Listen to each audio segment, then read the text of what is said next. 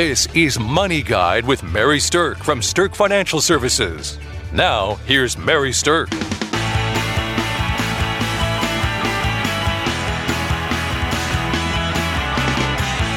Welcome to Money Guide with Mary Sterk, and today we're talking about 3 portfolio pitfalls to avoid.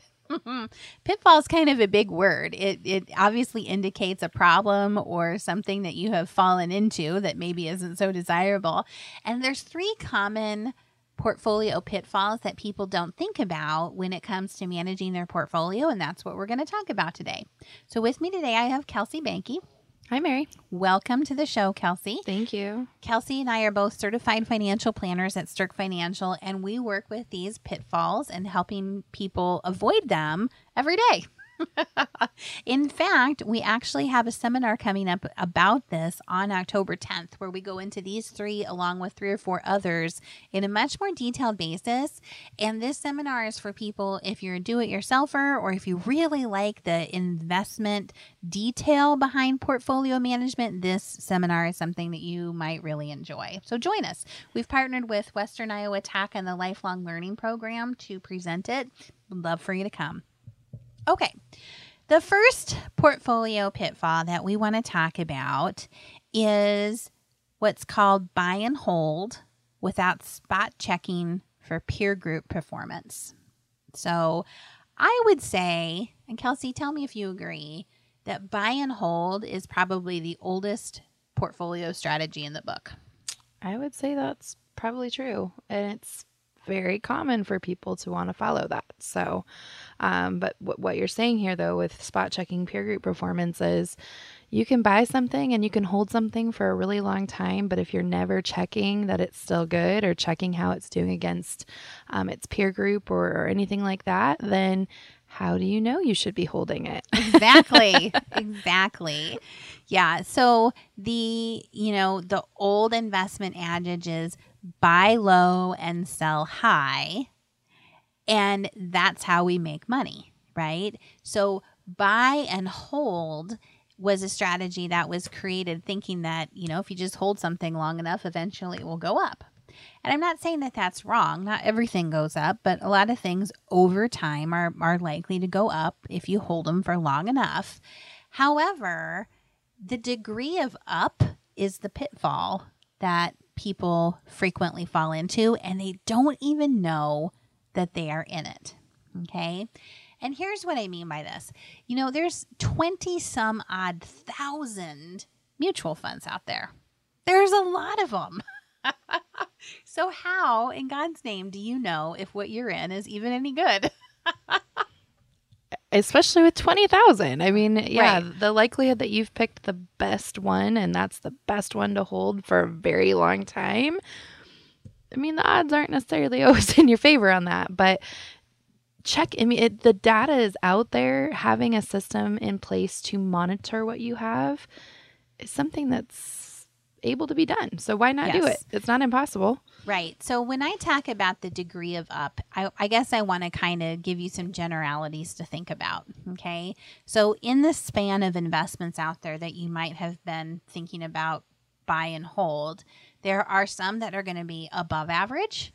There's some that are going to be average, and there's some that are going to be below average. Okay. So I'm not even so concerned about finding the absolute one best thing out there. I just think that if you can consistently be above average, that's the ideal place for investors to land, right? If we have 20,000 choices for something, why would we want to just settle for average, or why would we want to stay in anything that's below average? So the question becomes then, how do you know whether your investments that are in your buy and hold strategy are above average, average, or below average? And that all comes down to something that's called peer group performance. Okay. Now, what I mean by peer group performance is that all assets like stocks or mutual funds or ETFs or bonds or things like that can be grouped into something that is basically a category. And a category is also sometimes referred to as an asset class. Okay. So examples of an asset class might be large company growth or small company value. Kelsey, what are some other examples of asset classes? International bonds or emerging markets or multiple kinds of bonds. I mean, there's short term, long term, intermediate term, muni bonds. Right. The list goes on and on. There's lots of categories. Right. So there's a number of different asset classes, which means there's a lot of different categories. But an asset class is usually made up of a group of investments who are all basically trying to do the same thing with the same group of companies. Okay. So let's focus on, say, a large company growth fund. There is maybe 2,500 different large company growth mutual funds out there in the world that investors can use. But there is only so many actually stocks that large company growth funds would invest in. And the reason for that is to be considered a large company, you have to have revenue over a certain dollar amount. And to be a growth fund or to be eligible for a growth fund, it means that your company has to be in a certain growth-oriented type of economic cycle. So there's only so many stocks in the entire world that fit large company growth, and all 2,500 large company growth funds are basically buying and selling those exact same stocks. They're just all doing it a little bit differently in which ones they're buying and selling and when they're doing it and how fast they're doing it. Okay, but they're all playing in the same pool. If you think about it that way. So if the asset class is all playing with the same basket of available stocks for that asset class, then that means that is its peer group. Okay, it means that they are all trying to invest in basically the same thing. So the question becomes then, well, who's doing it better? Who's winning the game? That's right. So who's doing it better? Who's creating consistent returns that are above average? Who's creating the average returns? And who are the players in here that are below average? And so peer group ranking is something that we think is a really strong focus for when it comes to managing your portfolio. Is if you're going to have money in that asset class, wouldn't you want to know if your holdings are above average, average, or below average? Right? So the way to find that out is to use a data service to be able to tell that to you. And the data service that we think does a fabulous job with that is a data service called Morningstar. And I think a lot of listeners who are really into portfolio management, you've probably heard of Morningstar before. So I think what they're the most known for is their star rankings. So Kelsey, share with us what those star rankings mean. Star rankings, basically the more you have, the better you might assume the fund would be. So 1-star ranking would be the worst, 5-star ranking would be the best. If a fund has a 5-star, then Morningstar is ranking that fund as a strong performer. It's not no guarantees, of course, like everything in our industry, no guarantees, but just based on their analysis, they'll award a 5-star ranking to something that they think is a good investment.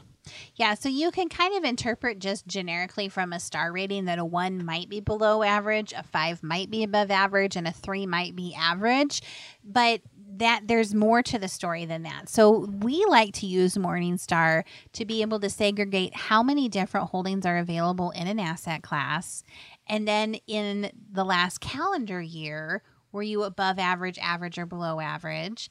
And then in the last 12 months, were you that way? And what about the last 3 years or the last 5 years? Because the truth of it is that you should reward performance consistency, right? So the fund that might be the very top one this year, if it was the very bottom one last year, then their net overall return over time is probably very average. Right? And so you don't necessarily want to do all of the funds that are at the top and then at the bottom and then at the top and at the bottom, because what you're doing then is creating a level of volatility that might not be best served in your portfolio. But if you can find holdings in an asset class that are consistently above average, then over time you would expect that your performance will be consistently a little bit higher than what the average for that asset class is. You want to look for that consistency to avoid some of that volatility. Okay. So when we say that a portfolio pitfall is buy and hold without spot checking peer group performance, what we mean is blindly just holding something and not ever looking at it through these goggles. And so what we think is important is at the very least to do an annual spot check of peer group performance to see if you're still above average or if you've slipped below average. And then have some parameters that you set for yourself that say, listen, if I've been below average for this long, I'm going to go ahead and bail on this buy and hold strategy, because clearly I could have better performance if I find something that has consistent better performance than what I'm in. Okay. So the pitfall is buy and hold without checking that. Now at Sterk Financial, we look at everything quarterly. So we do peer group analysis quarterly for clients that we work with. And then we have some very set algorithms in place to say, listen, if it's been underperforming for this long, this is when we think it would make sense to tweak that. So that's a more active management style. But if you're a do-it-yourselfer, you should be doing this level of peer group performance or hiring somebody to do it for you at least once a year to see if it makes sense for you to continue to hold some of the things that have rewarded you in the past.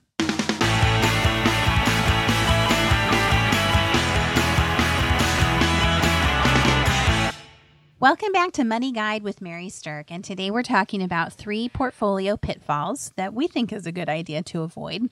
We talked about the first one being buying and holding without spot checking for peer group performance. And the second one we're going to talk about is kind of one that people aren't real commonly aware of. And we would call the pitfall is ignoring the sequence of return risk. So sequence of return risk is something that a lot of people aren't aware of.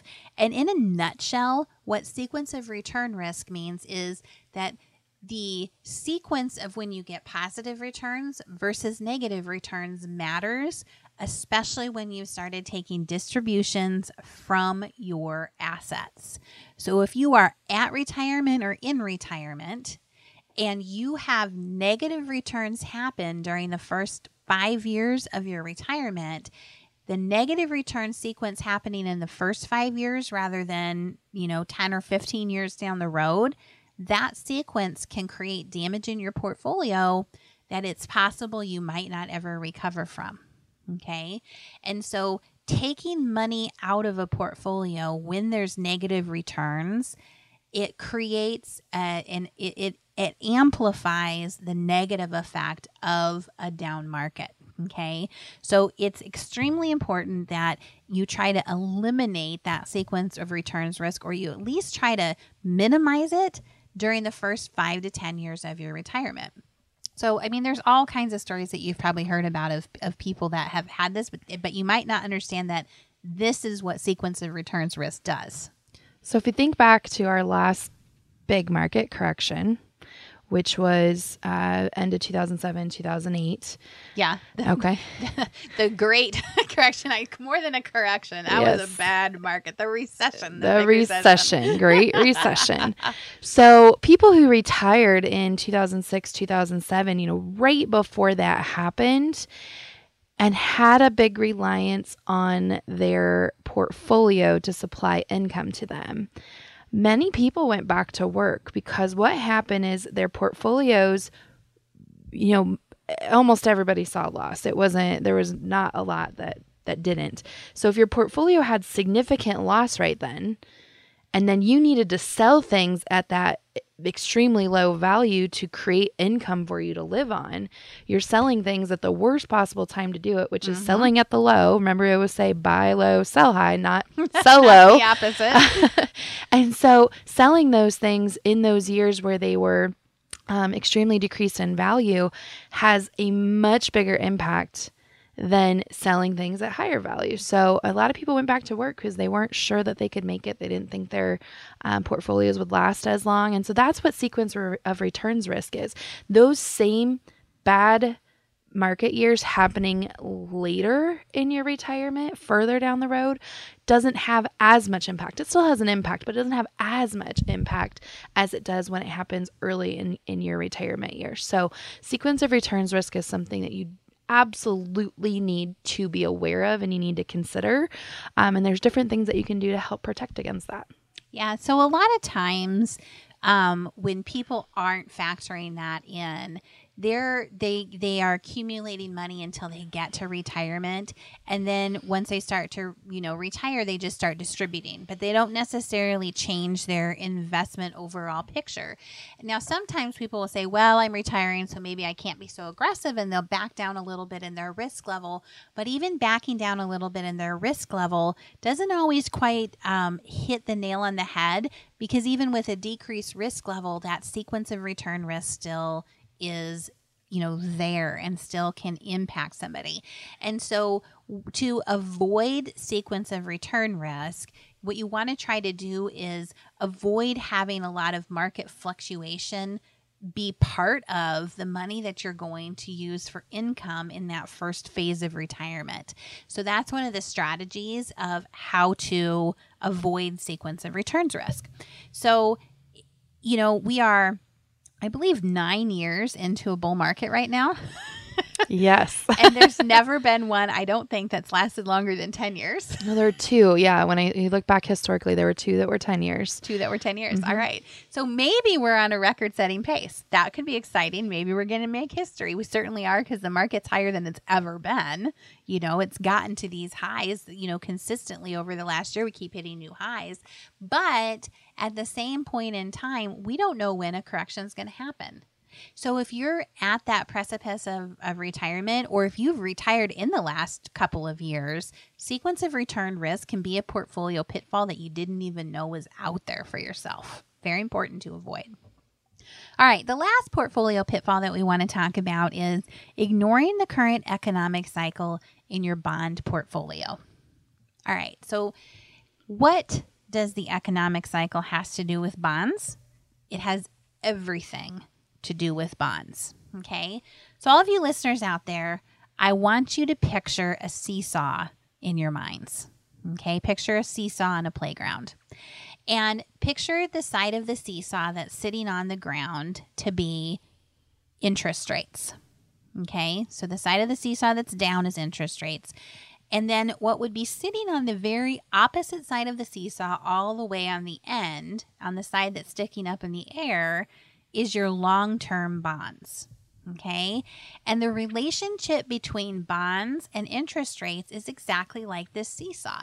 So let's think about that tipping. If interest rates start to go up, it means the side of your seesaw that the long-term bonds are on is starting to tip downwards, okay? And people don't really understand that there is an inverse relationship like this in their bond portfolios with interest rates. Now, the Fed has raised interest rates several times over the last year, and they have said that they're going to do it 10 times over the course of 3 years.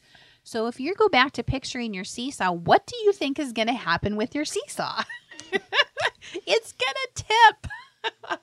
So the things that are most affected by that tip that might be negative for you is everything sitting on that end of the seesaw that's on the opposite seesaw end than interest rates. So long-term bonds sits on the very end of the seesaw. You come down a foot or two, there's your intermediate term bonds. Your short-term bonds, well, they kind of sit in the middle of your seesaw. They don't fluctuate as much with the seesaw tipping. They kind of stay in the middle and a little bit more stable.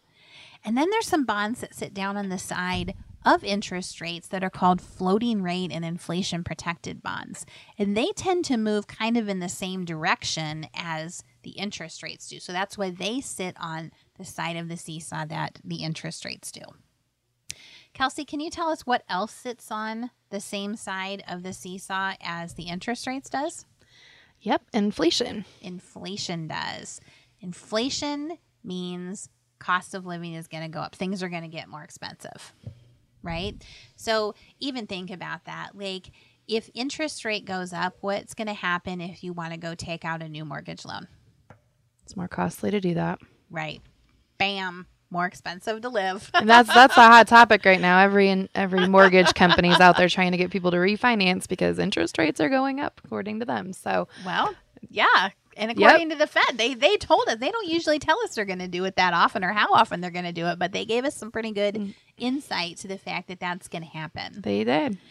So a lot of people think that bonds are just bonds, and they lump all their bonds into just saying, well, they're all the same. And the truth of it is that they're not. The length of your bond is going to determine where it sits on that seesaw. Or if you're in a bond fund, that category that it's in, you can figure out, is it a long-term bond? Is it an intermediate term bond? You can figure out the category, and you're going to know where that category sits on this seesaw. Okay? So ignoring the current economic cycle in your bond portfolio can create potential loss for you the longer the terms are. And so now think about this. If we get to a point where the Fed is saying, oh, well, we need to start dropping interest rates, then what's going to happen to your seesaw? It's going to start tipping back the other way, and those long-term bonds are going to start going up in value. So the current economic conditions absolutely are tied to the success of your overall bond portfolio's performance. And that's the pitfall that we want you to be able to avoid. All right, so we've talked about 3 pitfalls: buy and hold without spot checking your peer group performance, ignoring the sequence of return risk, and then ignoring the current economic cycle in your bond portfolio. If you want to hear some more great things to avoid when your portfolio management, join us October 10th for our Portfolio Pitfalls seminar. We'll see you there. Thanks for listening to Money Guide with Mary Sterk. The views expressed are not necessarily the opinion of your audio provider and should not be construed directly or indirectly as an offer to buy or sell any securities or services mentioned herein. Investing is subject to risks, including loss of principal invested. Past performance is not a guarantee of future results. No strategy can assure a profit nor protect against loss. Please note that individual situations can vary. Therefore, the information should only be relied upon when coordinated with individual professional advice. Securities and investment advisory services are offered through Woodbury Financial Services, Inc., member FINRA, SIPC. Insurance offered through Sterk Financial Services, which is not affiliated with Woodbury Financial. Sterk Financial Services is located at 350 Oak Tree Lane, Suite 150, Dakota Dunes, South Dakota 57049, and can be reached at 605-217-3555.